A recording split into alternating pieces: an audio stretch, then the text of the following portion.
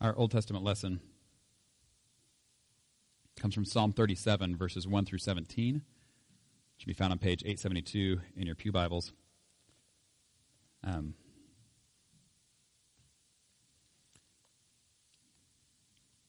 Talk about living differently than the rest of the world. Psalm 37 sure has a lot to say about that. Before we read, let us pray.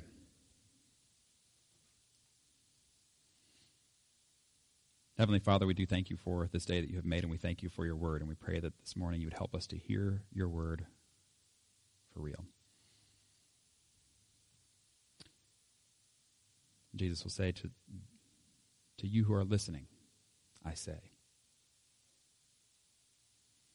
Lord, help us to be those who are listening. Again, he says, let those who have ears hear. Let us be those who hear. God, but we pray that we would hear and listen to your word today, not merely to increase our knowledge, but that by your word and by your Spirit, you would change our hearts. We pray this in Jesus' name. Amen. Psalm 37 of David. Do not fret because of those who are evil, or be envious of those who do wrong. For like the grass they will soon wither, like green plants they will soon die away. Trust in the Lord and do good. Dwell in the land and enjoy safe pasture. Take delight in the Lord, and he will give you the desires of your heart. Commit your way to the Lord. Trust in him, and he will do this. He will make your righteous reward shine like the dawn, your vindication like the noonday sun. Be still before the Lord, and wait patiently for him. Do not fret when people succeed in their ways, when they carry out their wicked schemes. Refrain from anger, and turn from wrath. Do not fret. It leads only to evil. For those who are evil will be destroyed, but those who hope in the Lord will inherit the land. A little while, and the wicked will be no more. Though you look for them, they will not be found. But the meek will inherit the land and enjoy peace and prosperity. The wicked plot against the righteous and gnash their teeth at them. But the Lord laughs at the wicked, for he knows their day is coming. The wicked draw the sword and bend the bow to bring down the poor and needy, to slay those whose ways are upright. But their swords will pierce their own hearts, and their bows will be broken. Better the little that the righteous have than the wealth of many wicked. For the power of the wicked will be broken, but the Lord upholds the righteous.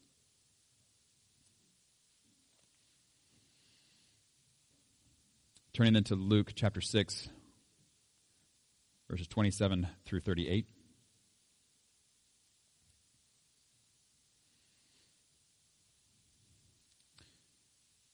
Jesus teaching to a large crowd of his disciples and a great number of people from all over Judea and Jerusalem and from the coastal region around Tyre and Sidon. And in this teaching he says, starting in verse 27, "But to you who are listening, I say, love your enemies. Do good to those who hate you. Bless those who curse you. Pray for those who mistreat you. If someone slaps you on one cheek, turn to them the other also. If someone takes your coat, do not withhold your shirt from them. Give to everyone who asks you, and if anyone takes what belongs to you, do not demand it back. Do to others as you would have them do to you. If you love those who love you, what credit is that to you? Even sinners love those who love them.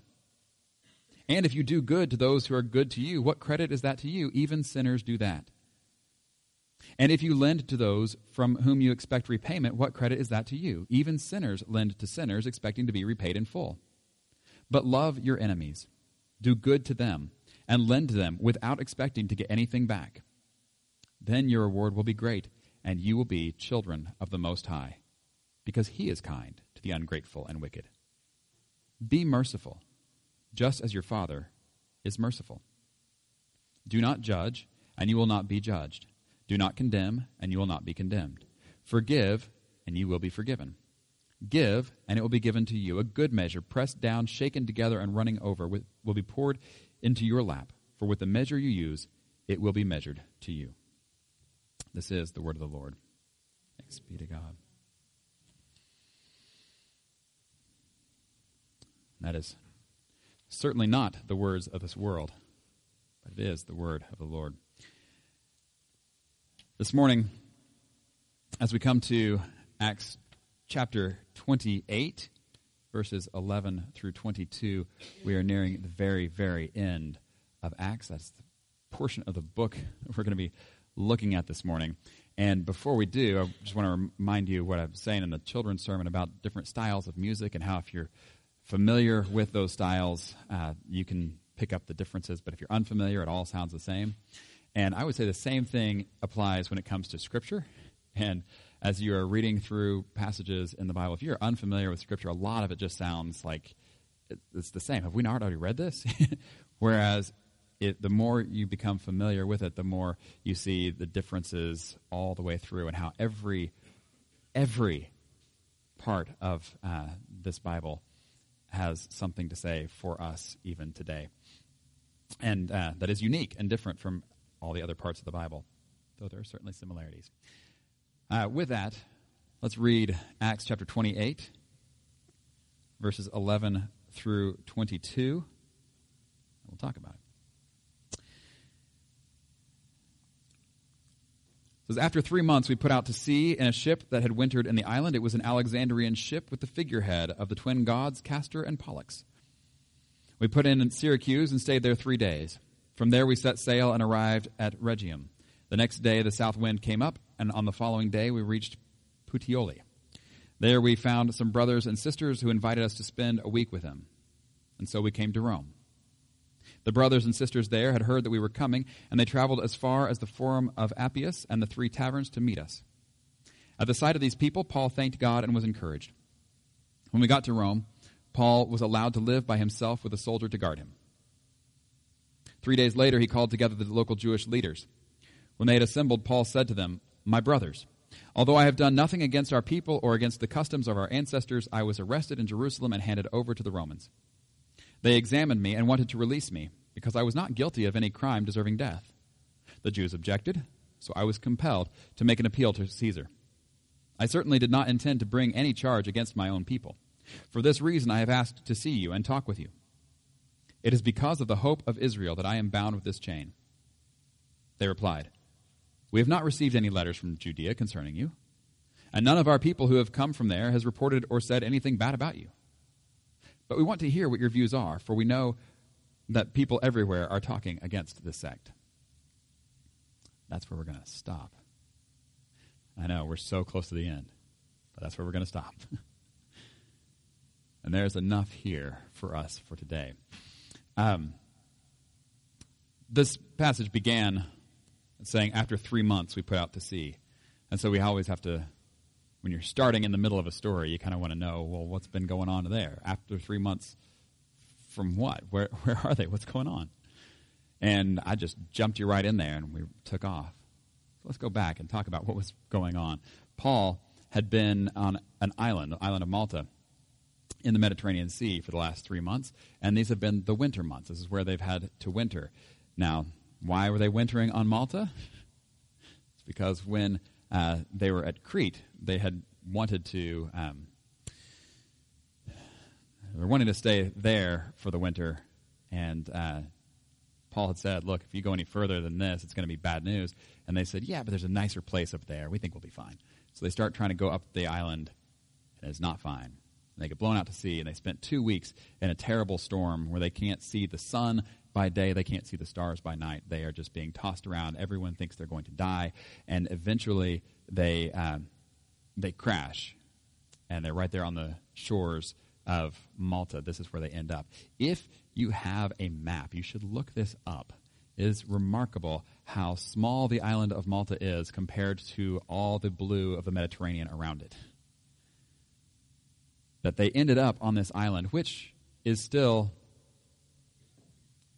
not too far as jumping back on course to get to where they're heading, to Rome. So they end up at Malta. But they have no ship. They have no ship, no way to get to Rome, and not only that, but now it's not a good time for sailing, and I think they all understand that. It's not a good time. So they stay on Malta for 3 months. And during this time, you recall in the book of Romans, which Paul had written a couple years earlier, he had said, let's see. There it is. In Romans 8:28, says, "And we know that in all things God works for the good of those who love him, who've been called according to his purpose." And that's one I like to throw around at various times. But I think this is something that Paul genuinely believed and is now experiencing again as he is there on Malta, and he's there as a prisoner, sure, as a survivor of a shipwreck, sure, and yet is still there as a missionary. And he's preaching, and he's praying for people, and he's healing people. And for 3 months, this is what goes on. Well, now they move on from there. But even all the things that had happened at this point, God was working them for good. And then, sure enough, they get on another ship that had wintered there. They end up sailing on to Rome. And if you're wanting the geography in your head, you know the boot of Italy. Italy looks like a boot. And then you've got the football of Sicily that the boot is kicking. Right? They are getting ready to sail right up in between the boot and the football. That's where they're going. They're going to stop off of the football there for a second, and then they're going to head on up kind of to the knee of the boot where Rome is. And so that's where all the description is. And you say, does it matter? Does it matter that this is where they're sailing? Do we need to know that this is where they're sailing? And I think it is important that we know that this is where they're sailing, because we can go back then and verify these places historically. Is this the kind of thing that was happening? Do we see these sort of roots historically? Because this is Luke who's writing Acts, and he's writing this as an eyewitness and as a historian, as somebody who's trying to communicate this is what happened. And so when we have these extra details, these are things, like when he throws in people's names, when he throws in what date it is, who's the leader in charge at this time, when he throws in these place names, that we went here and then we went here and here's how things were, those are things we can go back and we can check up on and say, oh my goodness. Believe it or not, he was telling the truth. Oh, okay. Well, he's telling the truth on everything we can check. He's probably telling the truth on all of it. So I think it is important, as it gives us confidence in this account and in the Word of God. But it's not our focus today.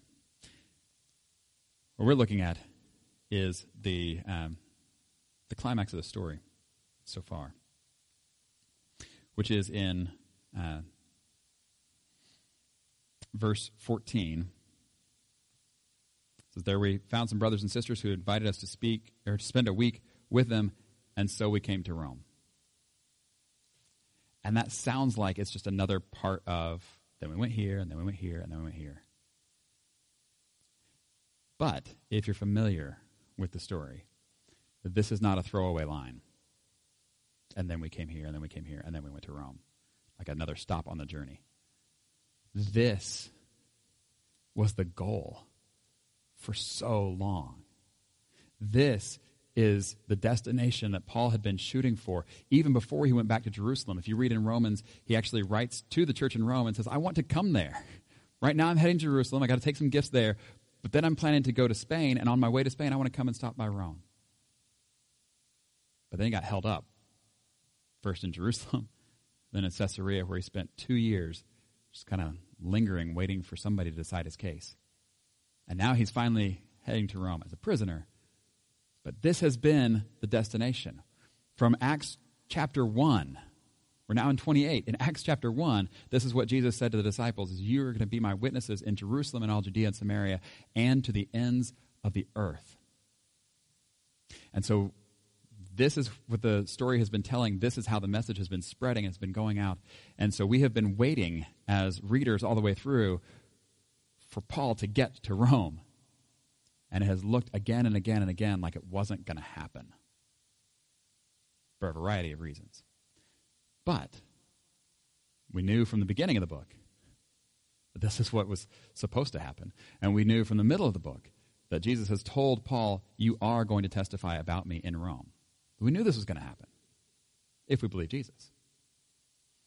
Paul knew this was going to happen if he believes Jesus. And this is where we go back to, once again, what it means to live by faith instead of by sight. That idea of if God says this is what's going to happen, then this is what's going to happen, despite all the evidence to the contrary. And so it's what we've looked at with Mary. The angel comes and says, you're going to have a baby. And she says, I don't know how it's going to happen, but okay. Or when God comes to Abraham all those years before and says, I know you're old. I know your wife is old. And you haven't had any children, but you're going to have a baby. And in fact, it's going to go on to produce many, many, many descendants. And Abraham is saying, I don't know how, but okay. If that's what you say is going to happen, that's what's going to happen. And this is the same situation Paul has been in. You're going to testify about me in Rome. And we look at all the situations going on the way there, and we go, I don't think he's going to make it. Except that God said he's going to make it. And so he's going to make it. So when we read this sentence, it's not just another place in the list of places. This is the destination. This has been the goal. They finally have arrived where they've been trying to arrive for so long. And so when he arrives in Rome, that is almost that is something that should be highlighted and circled, exclamation points around it, stars by it, as a marker firm that God is faithful. When he says it's going to happen, it's going to happen. And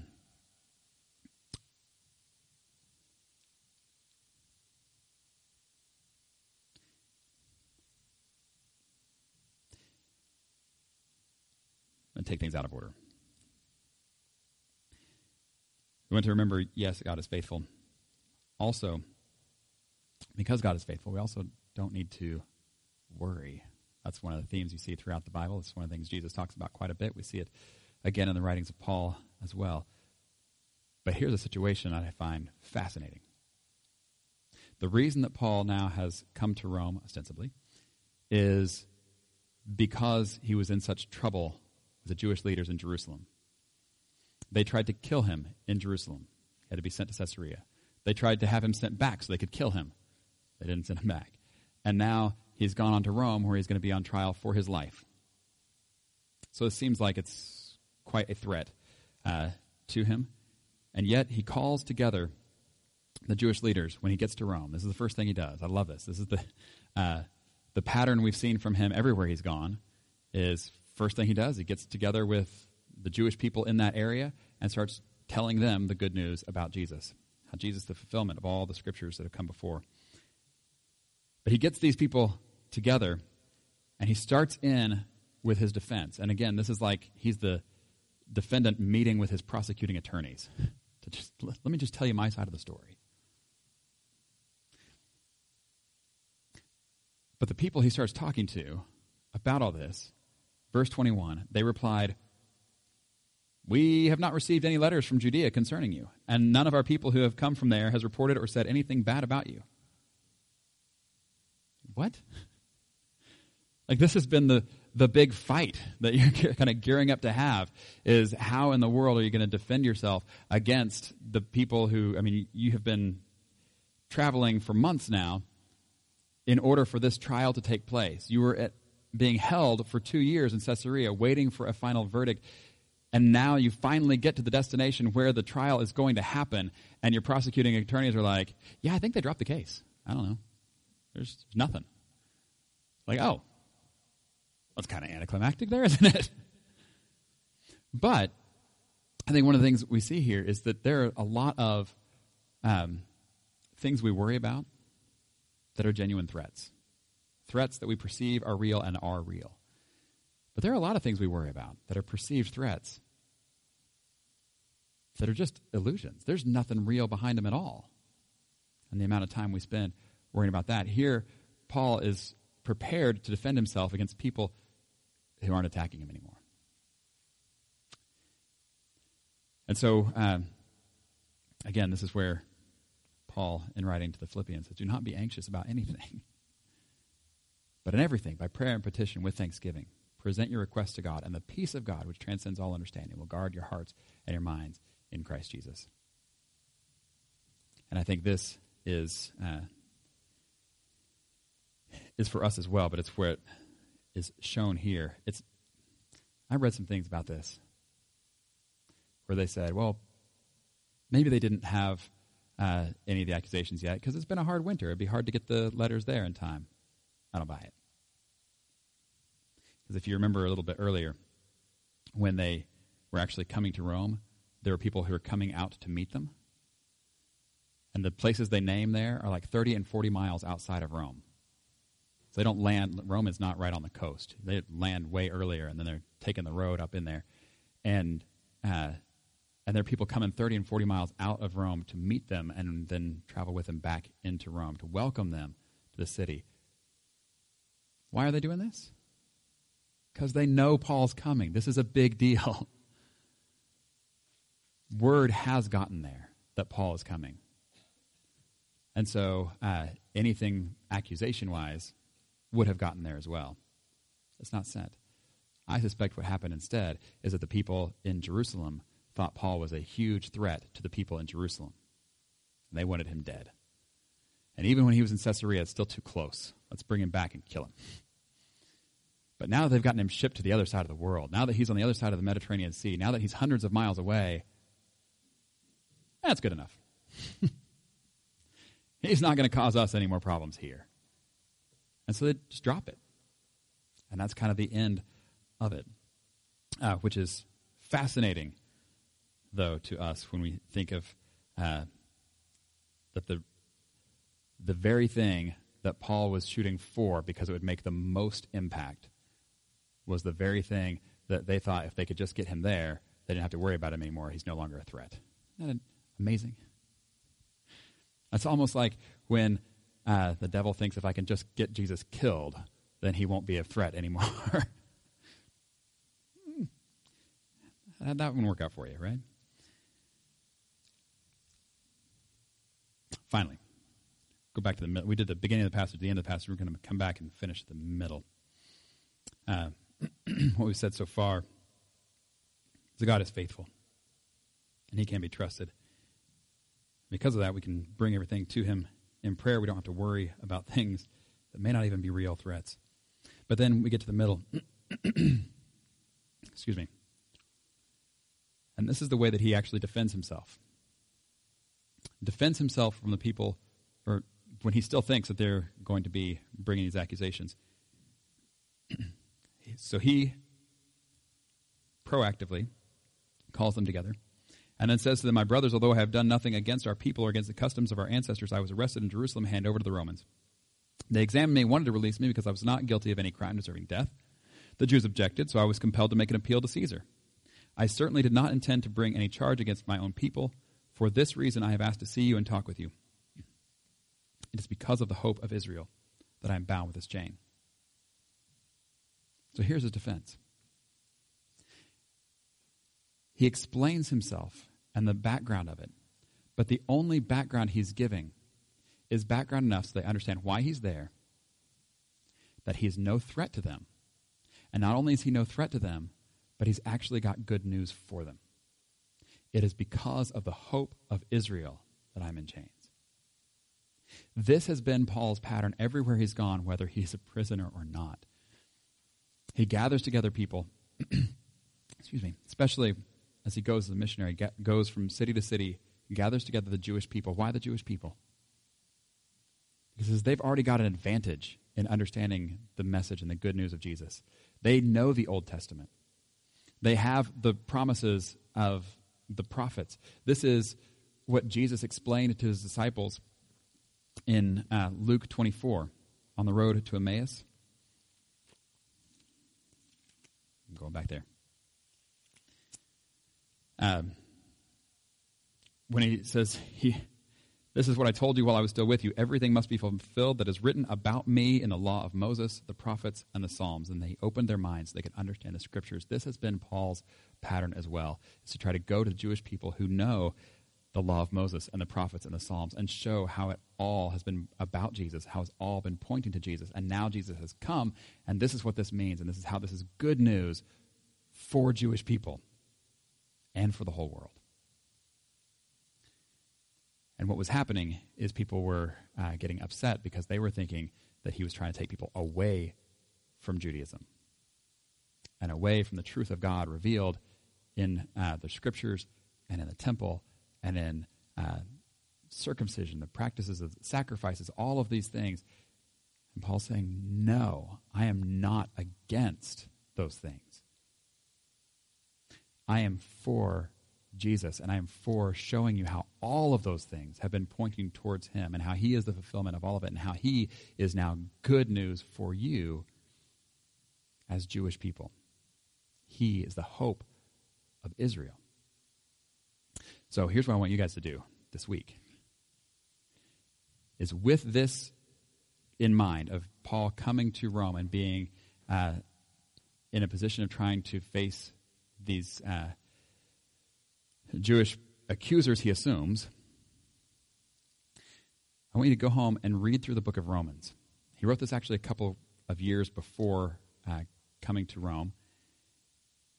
But I want you to look specifically now for these kinds of things. How is it that Paul is talking about the Jewish people? Does he talk about them as enemies? Does he talk about it as people who we need to get away from those people? He doesn't. In fact, you can hear his heart for the Jewish people really throughout the whole letter. In fact, even in the way he opens the letter,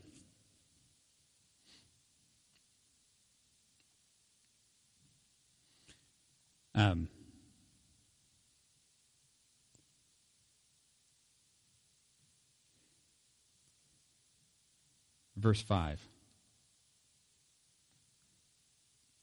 I just want to read the whole thing to you. We're not going to do it. It says, through him, this is Jesus he's talking about, through him we received grace and apostleship to call all the Gentiles to obedience that comes from faith for his name's sake. You may have missed it. Let me read it again. Through him we received grace and apostleship. Who's the we? Through him we received grace and apostleship to call all the Gentiles to obedience. If he's set up a distinction between Gentiles, and the other side of that is Jewish people. Paul himself is Jewish, and he is still including himself in that category. And he's saying that this message has come to us as Jewish people. And it is good news for us as Jewish people. But it is good news for not only us, but for the whole world. And it is through us that it is time to go out to the whole world. This is why it says in verse 16, for I am not ashamed of the gospel, because it is the power of God that brings salvation to everyone who believes, first to the Jew, then to the Gentile. In fact, if you go one verse earlier than that, it says, that is why I'm so eager to preach the gospel also to you who are in Rome. This is what he's been longing for. And now he has this opportunity. And here's the point, is that Paul is trying to explain to these people who are the prosecuting attorneys in his mind, and yet he's not talking to them as though they are prosecuting attorneys. He's talking to them as though they are people. As though they are people who need the good news as much as he needed the good news. They need to know that God has fulfilled his promises not only to him in bringing him to Rome, but he's fulfilled his promises to the whole world in sending Jesus. And so when Paul has this opportunity to defend himself against these charges, he flips it around. And instead of trying to get himself off the hook, he turns it around on the accusers and says, you guys need Jesus. That's what it comes down to. He is himself in danger and yet is loving his enemies. Does that sound familiar? This is what he is free to do because he understands the good news of the gospel. This is what he is free to do because he understands that God is faithful, that he doesn't need to worry, but he can have a relationship with the living God where he comes to know him better and better and more, and come to love him and trust him in everything, and then to want the same for others. This is why he wanted to go to Rome. This is what he's doing now that he's in Rome. And this is where it lands for us too.